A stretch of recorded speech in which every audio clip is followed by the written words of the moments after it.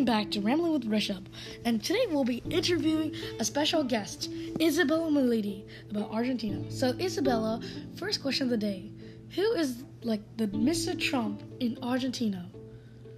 The current president, Alberto Fernandez, was sworn into office on December 10th, 2019. The Constitution of Argentina, along with several constitutional amendments, establishes the requirements, powers, and responsibilities of the president and term of office and the method of election. So, America's in debt of a bunch of money. So, what's Argentina's fate in its economy? Well, since declaring their independence, they have grown to have the third largest economy in South America. Their total nominal GDP is estimated to be $474.812 billion, while their per capita GDP is around $11,572. Their nominal GDP ranks Argentina as having the 27th best economy in the world, while their GDP per capita is ranked 62nd. So, America is a multicultural country. So, what's the culture like in Argentina? Is it also multicultural? Also, what's the religion? Because, here in America, a lot of people like Christians and whatnot. Are there Native Americans and what?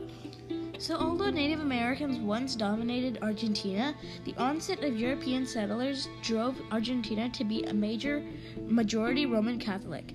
As for something like food, empanadas are a popular snack in the region, and throughout South America, essentially a stuffed meat pastry, these tasty snacks are sure to satisfy your hunger. And an asado or an array of barbecued meats are a must-have of every Argentine diet. So, what are some national symbols, like the country's animal, the country's bird, or the country's food?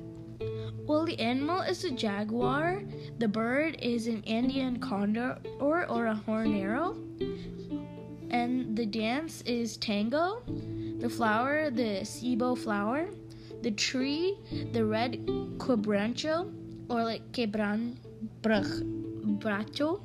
and the Sun of May. This symbol represents the sun god of the Inca peoples. Their motto is in unity and freedom. Their national food is asado and locro, and their colors are sky blue, white, and gold. Oh, I thought their colors were something else, red and orange. So, can you tell us about the history, the past, so our audience can know?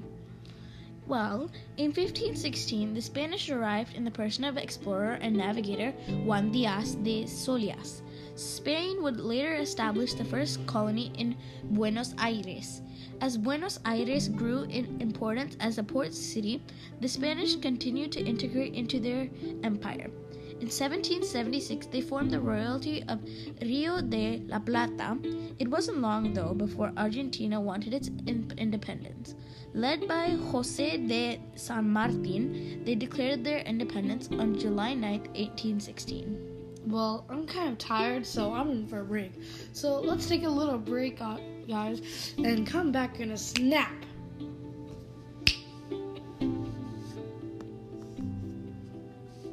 Okay, so everybody, we're back. So, can you tell me a little bit about the languages they speak? We have hundreds of languages here in America. So, is it just Spanish or anything else? Spanish is the official language of Argentina. However, there are over 40 spoken languages in Argentina.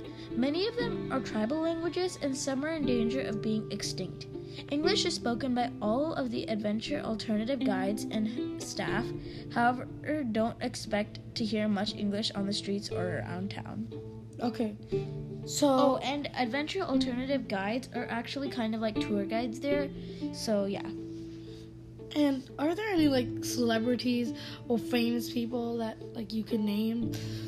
Especially just one. So is there prominent figure of Argentina?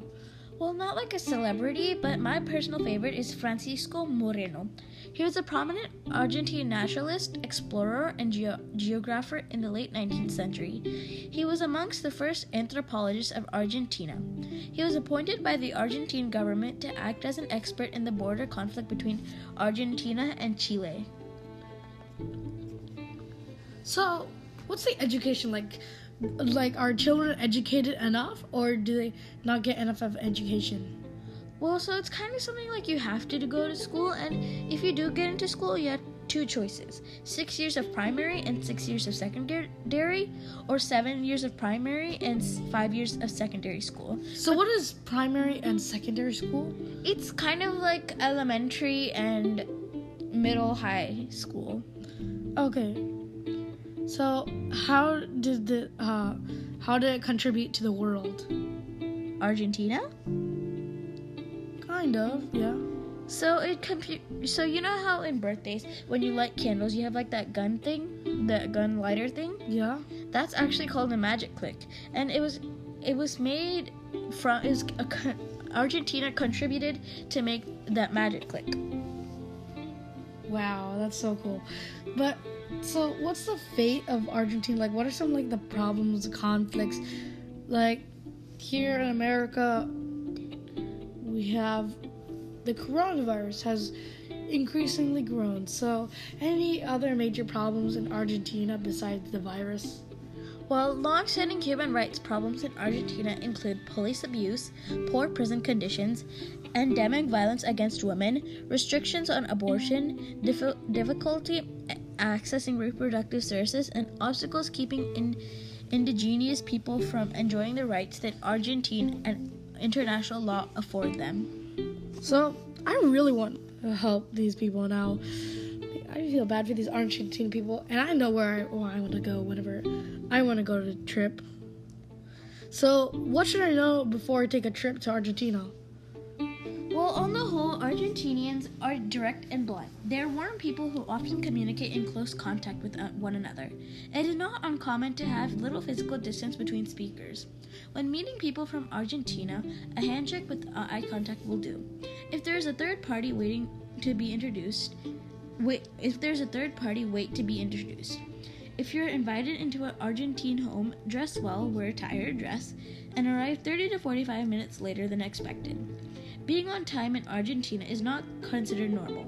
Bring a small gift, but nothing like a knife or scissors, as this is a symbol of cutting ties. When dining, wait for the host to tell you where to sit.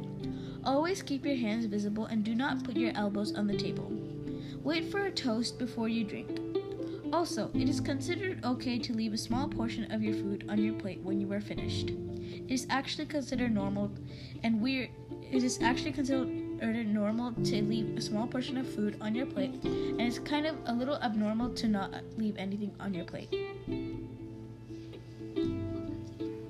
So that's it today, guys. So this is Rishabh, and that is it for today with Rambling with Rishabh. So can we give an applause for Isabella Malidi